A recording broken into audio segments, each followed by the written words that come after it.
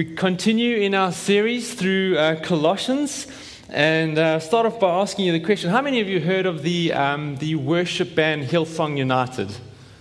Cool, all of you. Really popular worship band, been around for many, many years. However, just recently, one of their long-time worship leaders, Marty Sampson, I don't know if you heard this, declared himself no longer a Christian and has walked away from the Christian faith. A couple of his comments that he's made on social media include this. He says, "Time for some real talk," he says. "I'm genuinely losing my faith, and it doesn't bother me." He says, like what bothers me now is nothing. I'm so happy now, so at peace with the world, it's crazy. He says, "All I know is what's true to me right now, and Christianity just seems to me like another religion at this point." I thought that's just so... It's typical of our postmodern mindset, which says, Christianity, Jesus, the Bible is no longer the absolute truth in the world. What is the absolute truth is whatever I decide it to be. And so, like he says, all I know is what's true to me right now. In a similar way, I don't know if you've heard about Joshua Harris. He was a prominent pastor for many, many years, known for his book, I Kissed Dating Goodbye, where a book aimed at helping singles pursue each other in a godly, pure way. And he too just recently renounced his faith and even apologized for the content in his book. He said this on social media. He says, "I have undergone a massive shift in regard to my faith in Jesus. The popular phrase for this is deconstruction." He says the biblical phrase is falling away. "By all the measurements that I have for defining a Christian, I am no longer a Christian. Many people tell me that there is a different way to practice faith, and I want to remain open to this, but I'm not there right now." I thought this was particularly disheartening to me. As a guy I greatly respected, I enjoyed his sermons. I thought he had a great grasp of the gospel and conveyed it very well. But even bringing it closer to home, I've had a few friends who've done a similar thing. One particular friend is probably one of the most intelligent guys that I know, incredibly gifted preacher, began struggling with one or two things and then woke up one morning and decided that he was an atheist and has never looked back. Other friends of mine are just kind of swallowed up by their sin, or a particular sin with zero desire to repent and come back to the Lord and come back to the church. Maybe some of you have experienced something like this with family members or a close friend who were maybe they were seemingly a Christian, but now they've walked away, or they've just simply faded away from the faith and from the church.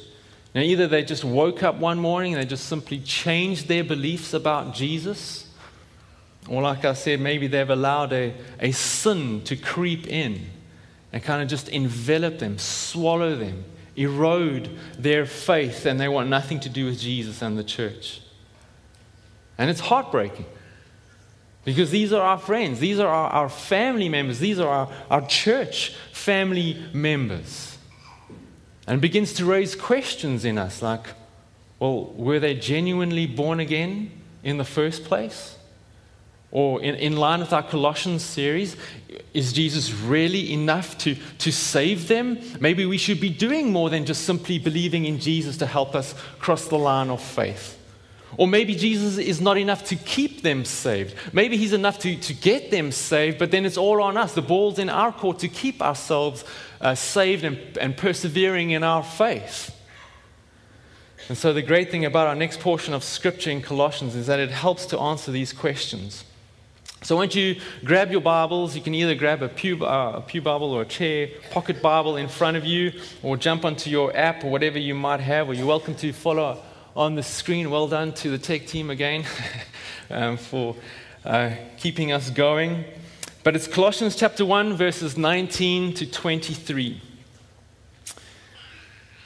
Here we go.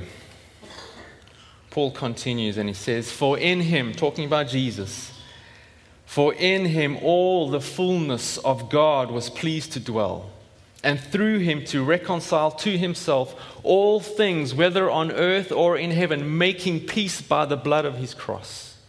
And you, who were once alienated and hostile in mind, doing evil deeds, he has now reconciled in his body of flesh by his death, in order to present you holy and blameless and above reproach before him. If indeed you continue in the faith, stable and steadfast, not shifting from the hope of the gospel that you heard, which has been proclaimed in all creation under heaven, and of which I, Paul, became a minister. So I believe this text answers our two questions. Is Jesus enough to save, firstly? And secondly, is he enough to keep us saved? And if you flip over your bulletin, I'll give it away. There's the answers right there, with no surprises. Yes, Jesus is enough to save. That's what we're going to look at first. And then lastly, we'll finish off, Jesus is enough to keep us saved. In fact, right at the end, I'll also include a couple of thoughts on friends and family members who have wandered from the faith, and hopefully that'll be a little bit helpful too. So here we go. Our first answer is yes, Jesus is enough to save. And just to be super clear on that, you don't need anything or anyone else to save you or to reconcile you to God. That's what I mean by save, to reconcile you to your heavenly Father. You don't need the law, which is what the Jewish false teachers were saying. You don't need some fancy esoteric spiritual knowledge, which the Gnostic teachers were teaching them. You don't need a priest. You don't need a pope. All you need is Jesus himself to reconcile you. But now, imagine these false teachers sitting in this church service, listening to this letter as it's being read out. And as they get to this particular part, I can imagine them scoffing at each other going, well, who does Jesus think he is? What gives him the exclusive right to save everyone, to reconcile everyone to God? What qualifies him? And so Paul preempts this in verse 19. In fact, he's going to give us 5 reasons why Jesus is enough to save us. He starts off by saying this, verse 19. Look at this. He says, for in him, that's in Jesus, all the fullness of God was pleased to dwell. But now last week we were saying Jesus is preeminent. He's supreme over all things because he's God. But now this kind of makes him sound like, well, at one stage he wasn't God, but now all of a sudden he is God because now he's filled with the fullness of God. So what's going on here?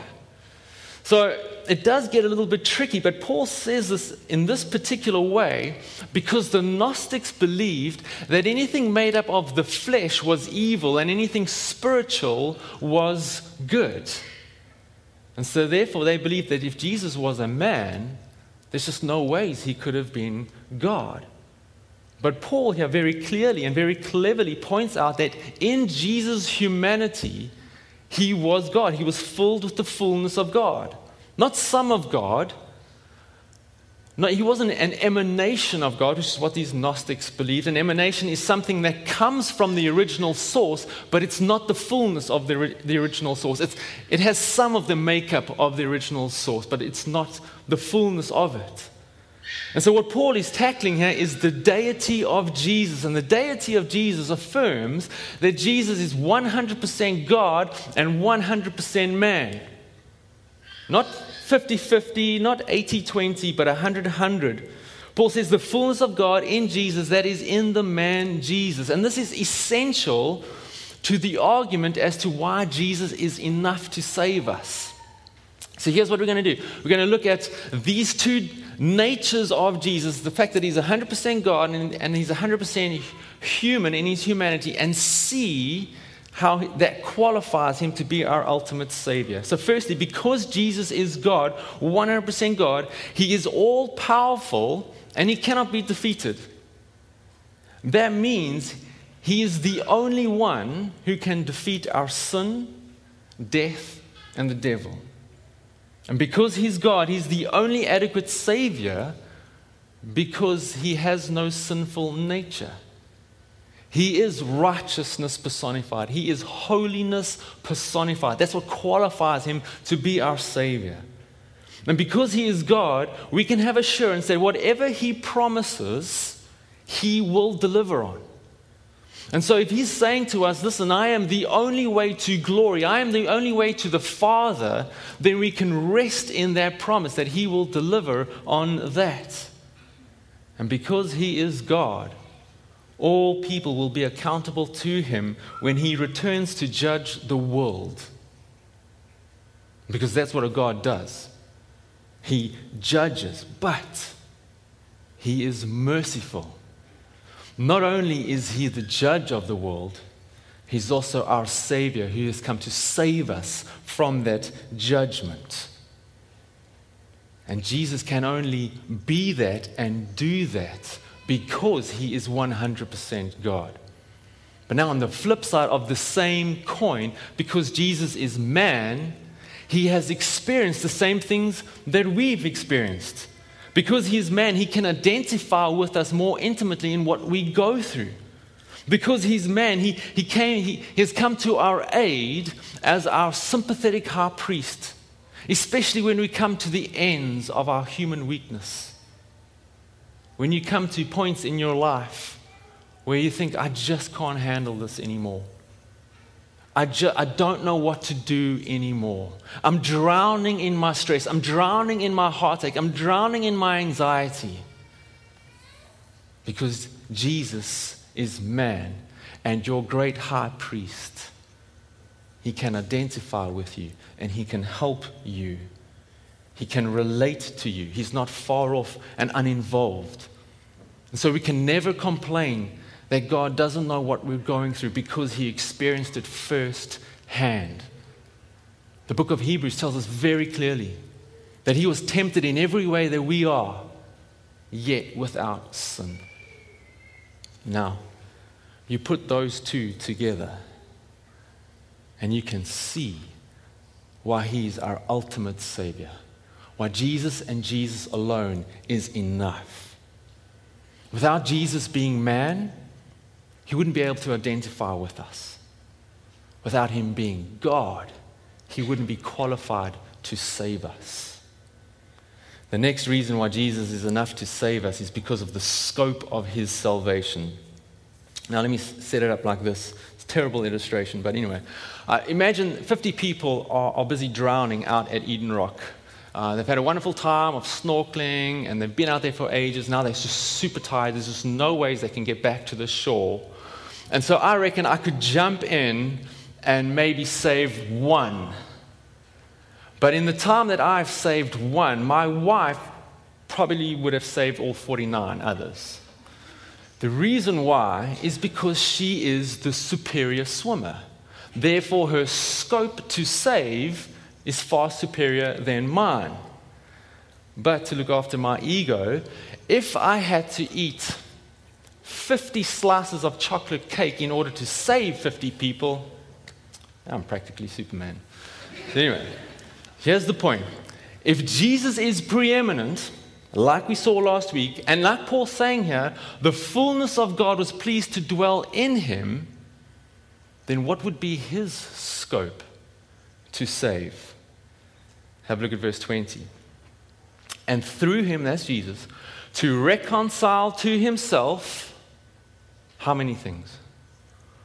All things, whether on earth or in heaven, making peace by the blood of his cross.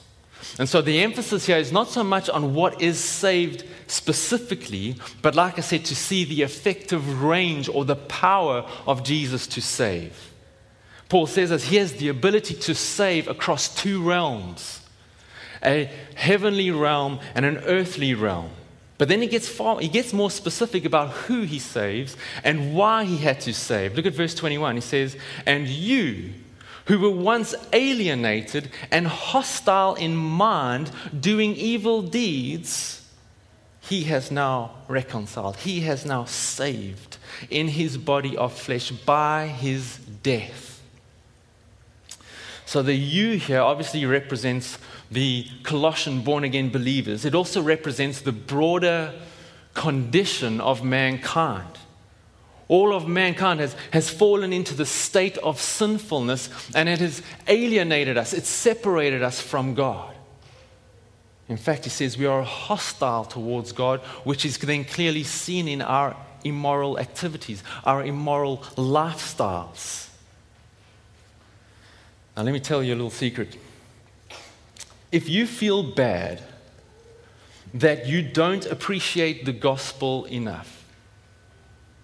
If you at times like me, you sat in church or you've been worshiping and you think, I know Jesus died on the cross for me. I know that I was alienated from God and Jesus died on the cross to reconcile me, but I just don't feel the weight of that like I should. A couple of tips. Firstly, never stop preaching the gospel to yourself. It's not a case of I'm too familiar with the gospel. Never stop preaching the gospel to yourself. The more you preach the gospel to yourself, the more God will open your eyes to see and experience and appreciate the gravity of what Jesus accomplished on the cross for you. Secondly, meditate on the reason why Jesus had to save you. Why did Jesus have to save us? Now let's meditate on just how lost we were, how hopeless a position we were in because of our sin. To truly appreciate the air conditioning in your house, have it break down for a week. And then in the subsequent weeks, meditate on how terrible that week was. I mean, do you remember that? We were so sticky and hot and miserable with each other and we couldn't sleep because it was just this oppressive heat. But now, you bask in your AC, right? You glory in the AC. In the same way, think about what it meant to be alienated from God, your Father. That your very mindset, your very world view, the way you processed everything was hostile toward God. Not like, no, we just don't see eye to eye on certain things. No, Paul says it's everything. Your entire way of being was aggressively opposed to God. And the reason why that still might not sound alarming is because in our minds we don't think we were that bad. But you know what that does? That just exposes how blinded we are by our sin. And how blinded we are to see the holiness of God. I mean, you might not have murdered anyone. You might not have stolen anyone. You might not have thought too bad of thoughts towards your boss. But that's not what Paul is saying. He's saying it's the general condition of our minds and our lifestyles that are hostile towards God. And here's the kicker. If we're not even aware of how depraved we are in comparison to a very holy God, then how can we be even aware of ourselves to save ourselves? If we're so blinded by our sin, so depraved by our sin, how can we even be aware that we need saving? And so how paradoxical is this, that the only one who can save us is the one at whom our sin is aimed at? We would say it this way, the only one who can save us from our sin is the one in whom we are ultimately sinning against. I mean, who does that? You sin against someone in this world with a worldly mindset, they can just come back right at you.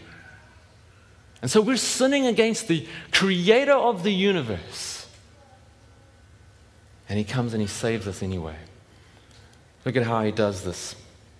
Verse 22 says, He has now reconciled in his body of flesh by his death. Verse 20 says, making peace by the blood of his cross. Very often when we read about the sacrifice and the death of Jesus, we actually fail to think of what Jesus gave up in order to accomplish that for us. Jesus gave up glory with the Father and with the Holy Spirit.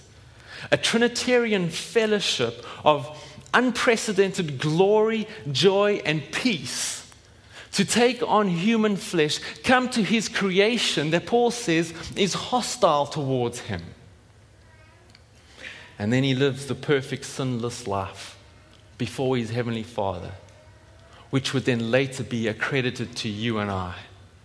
And then being the perfect sacrifice for our sins, because he's both God and man, he dies this excruciating, humiliating death on the cross for our sins. And so you want to see the heart of God the Father and the Son towards a bunch of sinners? Have a look at this. Romans 5 verse 8 says this, but God shows his love for us in that while we were still sinners, Christ died for us. So you want the gospel to have a greater impact in your life? You want to feel the weight of the cross, what Jesus accomplished for you? Then meditate on this verse. And so I want to practice what I preach. And so I remember very clearly, in fact, I've got it here in my notes. Wednesday morning, I got to this part in my preparation of this sermon, and I stopped. I said, fine. And so I read Romans 5:8, and then I read it again, and then I prayed through it. You know what word popped out to me? I mean, I've read this verse countless times. This is one of my go-to verses when I preach. It's the first time this little word popped out to me. That little word, still. While we were still sinners, what did Christ do? Christ died for us. And Paul's just told us, he's just told the Colossians that our sinful condition was hostile to God. So I'm sitting there in my office going, so while I was still in a hostile place towards God, sinning left, right, and center, not even aware of it, unable to do anything about it anyway, God demonstrated his love for me through what his Son went through on the cross in my place. It's not like while you were still sinning, he waited for you to clean up your act. No, while we were still sinners, Christ died for us. Paul says, through the blood of Jesus, there is now no longer hostility, but peace. Jesus' death on the cross provides the perfect sacrifice once for all. And it deals with not only the penalty of our sin, but it breaks the power of sin over us. Here's what it ultimately accomplished. Look at verse 21 again. He says, and you, who were once alienated and hostile in mind, doing evil deeds, he is now reconciled, saved in his body of flesh by his death, here we go, in order to present you holy and blameless and above reproach before him. You see that? Jesus died for us to present us before the Father. No longer hostile, no longer enemies of God, but holy, blameless, above reproach. And it's interesting, those three words essentially mean the same thing. So I'm thinking, Paul, why are you repeating yourself?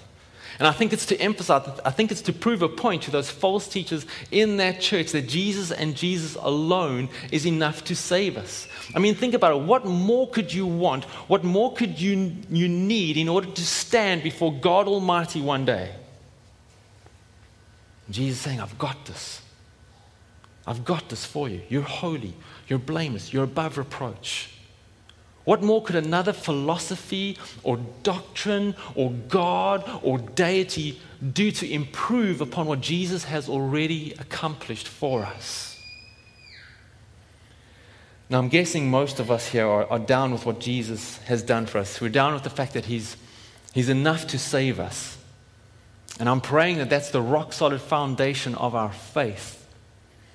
But when things get a bit tricky when it comes to this question, is Jesus enough, though, to keep us saved? So Jesus is enough to get you across the line of faith, but then is it all up to me to stay across the line of faith? Or Jesus is enough to get me into the river, but is it then all up to me to stay afloat? And so is our salvation a case of sink or swim? Or does Jesus get us across the line and then he does everything himself to keep us across the line or to keep us afloat? So which one is it? Is it 100% on us to persevere in our faith, or is it 100% on him to keep us in our salvation? Or is it a 50-50 split? And there are interesting ramifications to these various theories. If it's all on us, then who gets the glory at the end of the day? It's like, Jesus, thank you so much for dying on the cross. I'm sure that it was incredibly excruciating, but thank you for getting me through the door. But to be honest, I've kept myself on the other side of the door. I've kept myself on the other side of the line of faith. So let's just call it a split. You get some of the glory, I get some of the glory. Or if it's all on Jesus to keep us saved, does that mean we can just carry on doing whatever we want to do? And if we sin, well, then Jesus, that's on you, because you wanted to do the whole saving thing. You wanted to save me and keep me saved. If I sin, that's your fault, not mine. Or if it's the 50-50 split, we go, well, Jesus, can you help keep me saved when I'm around my boss, because that's just really bad. But I'm okay, I can handle my salvation when I'm around my wife, except when we fight, can you then really jump in that moment? And then we'll just call it a 50-50 split. We'll try to figure out how this thing works as we go along. I mean, that just doesn't make sense. So the last point goes like this. Jesus is enough to keep us saved. But now there is some buts and some ands to that statement. So have a look at verse 22. He says this, he is now reconciled in his body of flesh by his death in order to present you holy, blameless, and above reproach before him. All right, so that's Jesus is enough to save you. Verse 23, if indeed you continue in the faith, stable and steadfast, not shifting from the hope of the gospel that you heard. Now maybe you're thinking, well, Jason, there it's so clear. Yes, Jesus is enough to save us, and then it's all on us to stay saved, to persevere in our faith. Let's just stop right there and have coffee, right? No, A, because I've got the microphone and like to talk. And secondly, we're going to get a little bit nerdy because it's not that simple. See that phrase in verse 23? It says, if indeed you continue in the faith. The way that phrase was constructed in the original Greek means that Paul here has complete confidence. He has complete assurance that they would continue in their faith, that they would persevere in their faith. We could say it like this. Continuing in your faith demonstrates that Jesus has saved you. It demonstrates that you are truly born again. Another way to say it is the truly born-again Christian will continue or will persevere in their faith. And so if we understand it like that, then it sounds like this is the 100% Jesus view, where he not only saves you, but he also keeps you saved. And so yes, we can believe that, but there also comes a but, here also comes an and. The rest of the verse then says this, and this is on us. We are to be stable and steadfast, not shifting from the hope of the gospel. That's squarely our responsibility. And that was said in light of these false teachers infiltrating the church, going, no, you can't just believe in Jesus. You need to do all of this. You need to do all of that. You need to stop doing this and all of that kind of stuff. And Paul's saying, no, we need to stay steadfast and not shift from the hope of the gospel. Now, that sounds like it's all our responsibility. That sounds like it's on us to stay saved once Jesus has saved us. So which is it? Is it 100% Jesus, or is it 100% us? I'm going to make it worse before we make it better. Look at this. John 10, verse 28, Jesus speaking says this, I give them eternal life. In other words, I'm enough to save you. I'm enough to get you across the line. But then he says this, and they will never perish, and no one will snatch them out of my hand. And so he's saying, I'm enough to keep you saved. He doesn't say, but some will perish, some will kind of pop out of my hand. No, he says, no one will perish. I've got you. He saves and he keeps us saved. But now, what about 1 Corinthians 15 from verses 1 to 2? It says this, now I would remind you, brothers, of the gospel I preached to you, which you received, which you believed, right? In which you stand and by which you are being saved. But here comes the condition. If you hold fast to the word I preached to you, unless you believed in vain. So if you're not holding fast to it, if you're not being steadfast in it, then how can it save you? He's saying, come on guys, you've got to hold on to the gospel with every fiber of your being. Don't be distracted by this. Don't fall away because of your sin and make your faith out to be in vain. And so again, which is it Jesus or is it all on us? The answer is yes. It's a wonderful political answer, politically correct. It's yes. There is a divine mystery between God's sovereign ability to keep you saved and our human responsibility to persevere in our salvation. And there's the most incredible verse in the Bible that shows this divine mystery. It doesn't solve the mystery, but it clearly tells us there is a mystery and how it works. Have a look at this. Philippians 2, verses 12 to 13 says this. Work out your own salvation with fear and trembling. That's on us.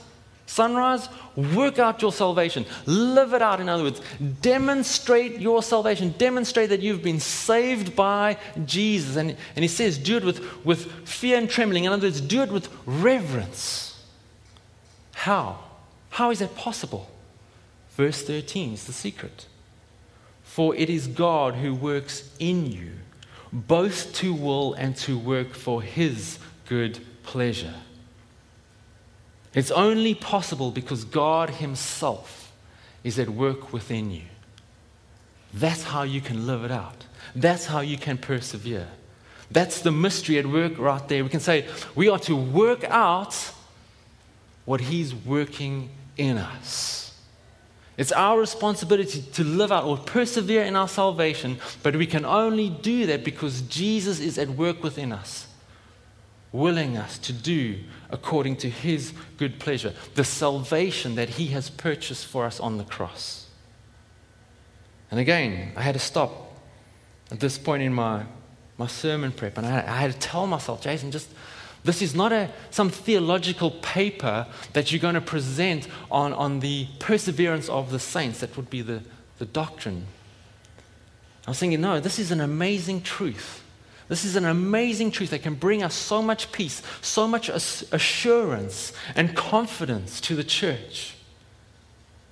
So Sunrise, I hope and I pray that you are hanging on to these truths and these promises from Jesus. For some of you, you need to take a lot of heart from the promise that Jesus is enough to save you and He's enough to keep you. That He's got you in His hands. That you will not perish.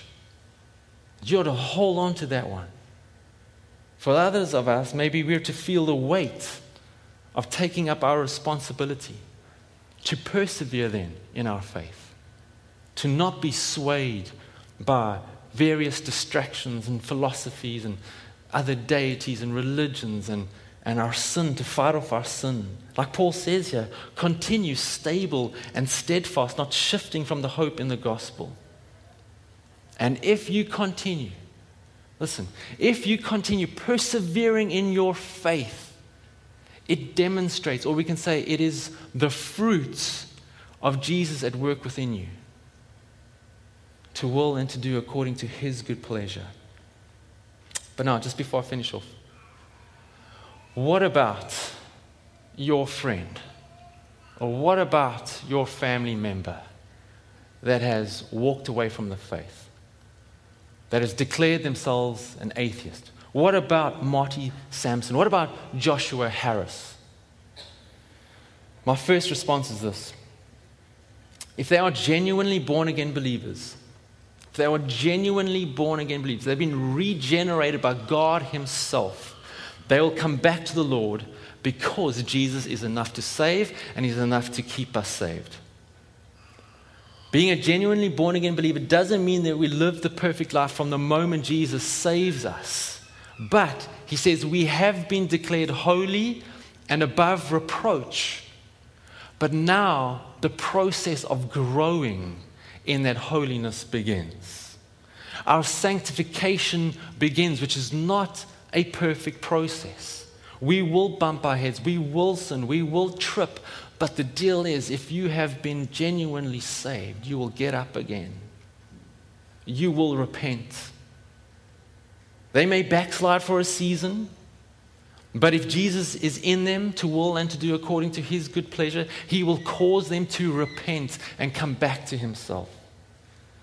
Secondly, if they never repent, then I can't see how they were genuinely born again, because that would make Jesus a liar. Because he has promised that those who he gives eternal life to will not perish. They're in his hands. And if we're saying that he's preeminent over all things, which is what we saw last week, but some lose their salvation, then how can he be preeminent over all things? It makes Jesus out to be a liar. It discredits his word. And finally, this quote, I don't think I put it on the screen. It just sums things up nicely for us. It says, the Bible declares that a true Christian will not live a state of continual unrepentant sin, because Jesus is at work within them. The Bible also says that anyone who departs the faith is demonstrating that he was never truly a Christian. 1 John 2 verse 19 says that they left us because they were not of us. That ofness refers to your regeneration. They were not regenerated. He says, this quote says, he may be religious, he may have put on a good show, but he was never born again by the power of God. Because Matthew 7 verse 16 says, by their fruit you will recognize them. If we are genuinely born again, by God's power, God working within you, you will begin to display the fruit of God, not the fruit of sin, perpetual sin. Now let me finish off by saying this, especially for those of you who are disheartened, saddened by maybe family members or friends who have walked away from their faith in Jesus. Because, this is our argument, because Jesus is enough to save us, and he's enough to keep us saved or to help us persevere in our salvation, then there is always hope. I want you to hear that, because there is always hope. If he wasn't, then there would be great cause for concern.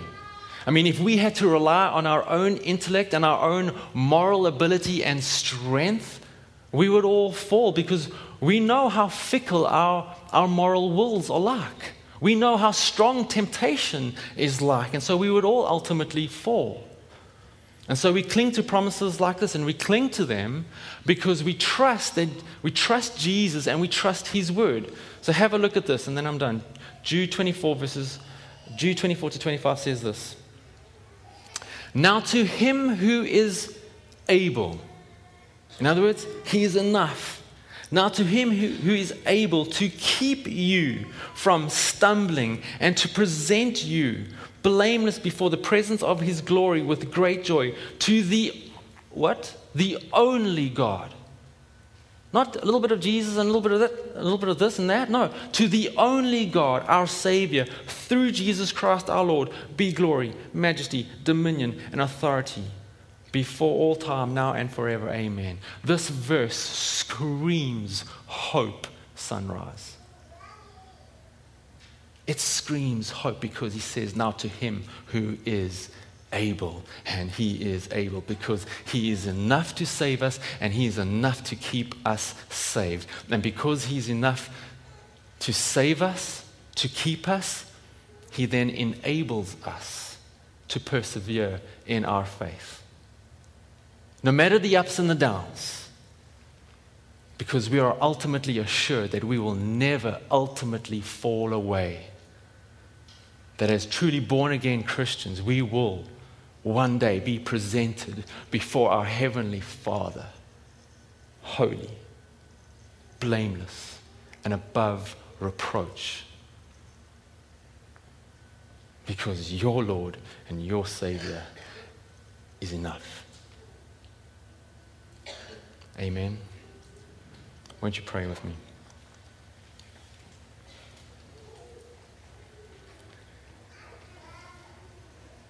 Jesus, I'm still stumped as to how to thank you. That you are all we need. We are And all we need is the faith that you give us to believe that you're enough. And then you've done it all through the cross.